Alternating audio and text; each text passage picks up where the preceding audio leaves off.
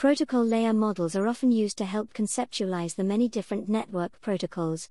In a protocol layer model, a protocol layer is simply a group or collection of network protocols that work at a similar level within the networking process.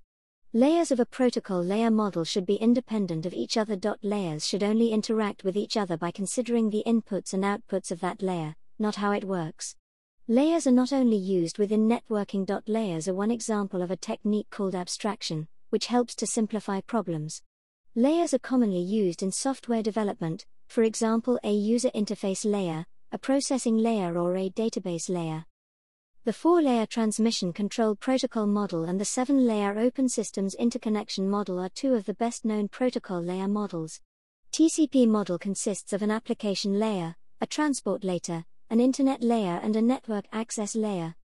The application layer creates and interprets data. Examples of this are HTTP, IMAP and FTP. The transport layer handles the splitting or joining of data.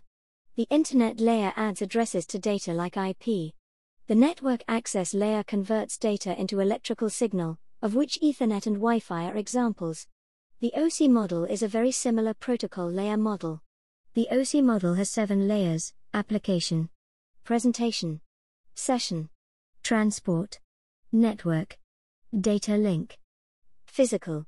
The two models describe the exact same network system. The first 3 layers of the OC model are grouped into TCP's application layer.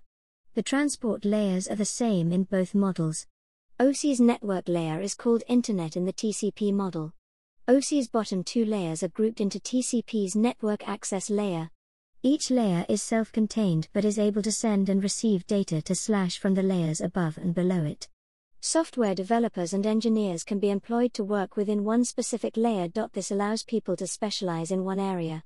As long as the inputs and outputs of the layer remain consistent, then the layer can be changed without affecting the other layers. This allows layers to be improved for efficiency without affecting other parts of the system. Network engineers can diagnose and fix issues within individual layers when problems happen. Application developers can create networked applications without knowing the details of how a network physically works. Hey everyone, thanks for taking the time to listen to this episode. I hope it was useful for your learning. Make sure you consolidate your knowledge by clicking the link in the bio to be taken to the free online course. Good luck with your studies!